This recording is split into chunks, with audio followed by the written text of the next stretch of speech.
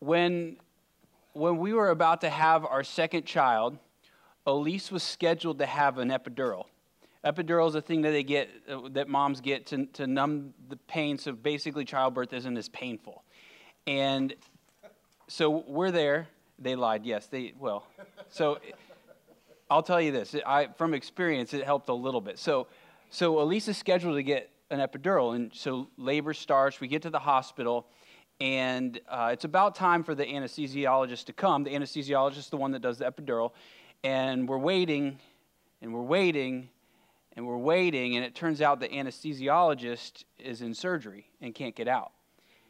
And so the pain gets worse and worse and worse, and it keeps growing, and labor has started, and all of a sudden, Elise lets out this scream. And I tell you, I did not know that she had this in her. I mean, this was like, and it was like there was nothing else to do. The pain was growing and growing and growing, and there's no way to get it out. So it's like this desperate attempt, this desperate yell to get this pain out of her.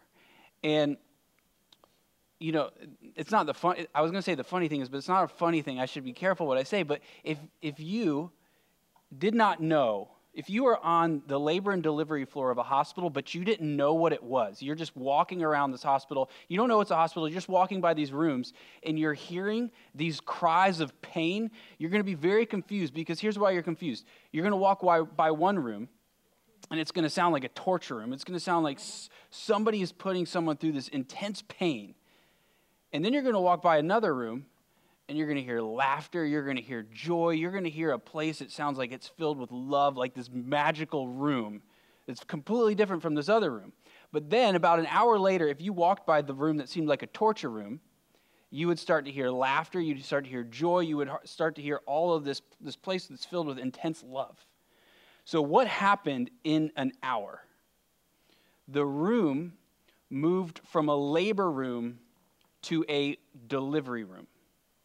The room moved from, I can't wait to meet this little thing that's going to be here that I'm going to love so much, to, I love this little thing more than I realized I could. The room goes from pain and longing and groaning to happiness and satisfaction and love.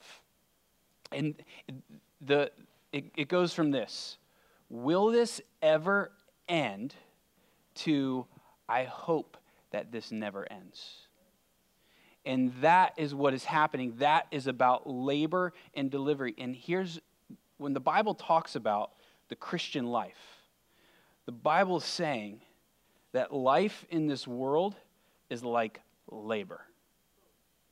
But life in the world to come is like delivery. Life in this world is about groaning. It's about pain. I mean, that's not the whole thing it's about, but it involves that. There's a deep longing that we have in this world. But the world that is to come is about satisfaction. It's a world of love. It's a world of ecstasy. It's a world of euphoria. And so we're trying to figure out how we go from, will this ever end, to I hope this never ends. We're trying to figure out how we go from labor to delivery. And can we get there? This is the deepest, most desperate desire within you. You hunger because there's such thing as food, and you're groaning because there's such thing as heaven and earth being woven together. So how do you get to there? How do you experience this now? I mean, can you really experience this now, or is this just fairy tales? Or is this real? So here's how. Here's how you get what you're groaning for. Jesus gives us the answer in verse 25. And here's what he says: I am the resurrection. I am the resurrection. Here's what he's saying. He's saying that the pain that you have that keeps spiraling and getting worse and worse and worse and is leading to this wall of death, what he's saying is that I'm here and I'm going to punch a hole and knock down that wall of death so it is no more. He's saying that the way for the curse to be lifted is me. And the pain, and moms, you know this, the pain of childbirth on the other side of it, that joy, that's pointing you right to this, to the new heavens, to the new earth, the place where you are made to be. Okay, this is like the place of magical joy. So you take Disney World. Disney is supposed to be the happiest place on earth, right? Isn't that what they say about Disney? Yeah, they do. So I used to hate Disney, by the way, but I like it now. And here's what Disney's doing. Disney might be for some people, it might be the happiest place on earth. And here's what Disney's doing. Disney is setting your imagination upon another world. Listen, Disney is tapping into your groanings. If you're a business owner or whatever your job is, listen, tap into this. Disney is tapping into your groanings, your work, whatever it might be. How is it tapping into people's groanings? How are you helping to bring God's kingdom to the earth? Tapping into, it's a great marketing tool, by the way, if you're a business owner, but either way, listen, Disney is tapping into your groanings, but here's what happens. They can't really deliver. They can't give you what you want.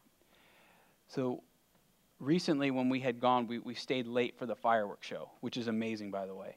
And it really, it's the best part about Disney, and your mind is blown, and you're like, all these lights are going on, you're way overstimulated, but it's awesome at the same time.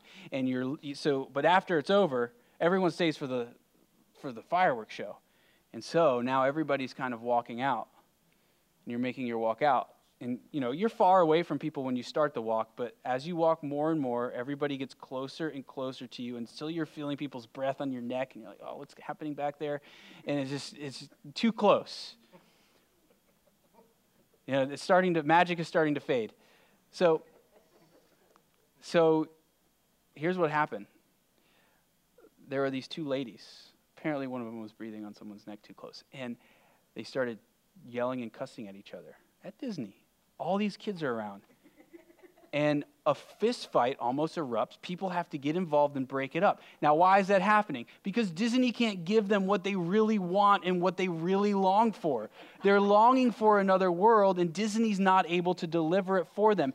Here's what Disney can do. It can teach you to long for that world, but it can't give you that world. Disney can teach you to hope. It can leave you hopeful, but it can't deliver on that hope. What Jesus is saying is that he is the only one who can bring you to delivery, and nothing else will do the job. Unless you set your imagination upon the kingdom of God and set your affections upon Jesus, everything else is going to fall short. Nothing is going to work. And let me tell you what we do when that happens.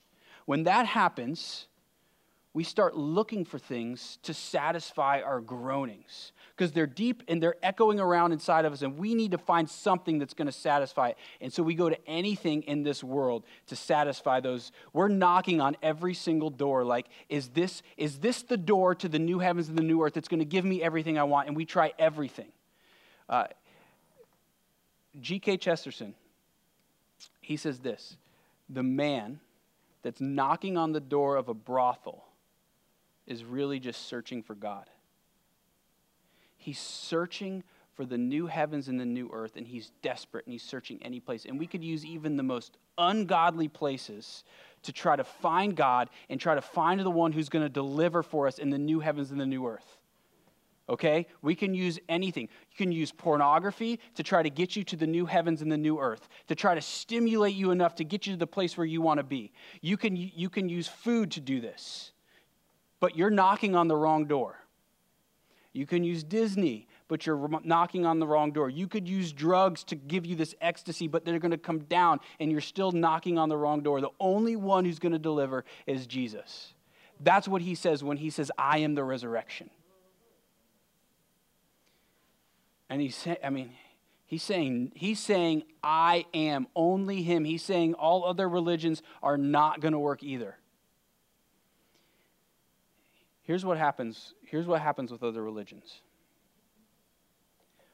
They're pretending like the curse isn't there. They're saying, listen, you can do it. You can earn heaven. Here's the path to heaven. Here's the way to get there. Here's the way to get that door opened up for everything that you long for. That brothel in a way is a religion. Everything can become a religion. And you're knocking on these doors. Only here's the thing. Every other religion is not acknowledging that there is a curse that has been blanketed over this world. There is a stench that is still deep in our bones, and there's a sickness that is under our skin, and no amount of good things can earn heaven for us because the curse still remains blanketed over us and is suffocating us. You need someone to break down this wall of death. You need someone to come and remove the blanket so that death doesn't swallow you up. Someone to satisfy the groanings. And that's what Jesus is doing. That's what it means that he's the resurrection. So how does he do it? Here's how. This is everything. Don't miss this. Don't miss this. First, he removes the curse by becoming cursed. In Galatians, it says, cursed is anyone who's hung on a tree. So the tree is referred to, the cross is referred to as a tree here. And here's what that means. Jesus on the cross is cursed in our place. And when he dies being cursed, the power of that curse has over us dies as well. We are free to enter into the new heavens and the new earth because the curse has been removed by his death. That's first. Second, he gives us what is called the new birth. And here's what he has just done. He's birthed us. He's given us a new Genesis. He's given us a new beginning where we are birthed into a citizenship that is in heaven. He's begun to weave heaven into us now. And you know what that means? You know what starts to happen to us? We start to live in ways like heaven is actually being woven into us. And when that woman at Disney hates us and is so mad at us because we're breathing on her neck or something's happening, you know what happens to us? We don't hate her anymore. We love her because we know that heaven is not woven into her in that moment. And that breaks our heart. And we long for her to see that Christ can deliver for those groanings. That hatred is coming from the groaning, from an unsatisfaction. You know, when you're just angry at people, it's because you're unsatisfied, and Jesus can deliver for us and relieve us of our groanings. And third, he builds this new world that we long for, that's being woven into us even now. And so when we set our affections upon him, he begins to weave that into us right here and now. And we can experience that now. Listen. Set your imagination upon the ocean. Set your imagination upon the ocean. You'll be drawn to a boat. Set your imagination upon the world that you are made for. And it's going to draw you right to Christ. Your problem is that you do not have your imagination set on the world that you are made for. You're settling for this world. You're being satisfied with this. You are not made for this world. You're made for another. So go set your imagination upon it, and you will set your heart and your affections upon Christ. Go to him, and let those longings and let the pain teach you to run right to him. Let's pray. Father, we're groaning for you now. We're groaning to see your Son satisfy us. We pray that we would stop looking in the wrong places and we would see our great desire before us, our great desire that went to the cross for us on our behalf, so that we might get everything that is echoing around deep within us, that longs for this world that is to come. Draw us to you.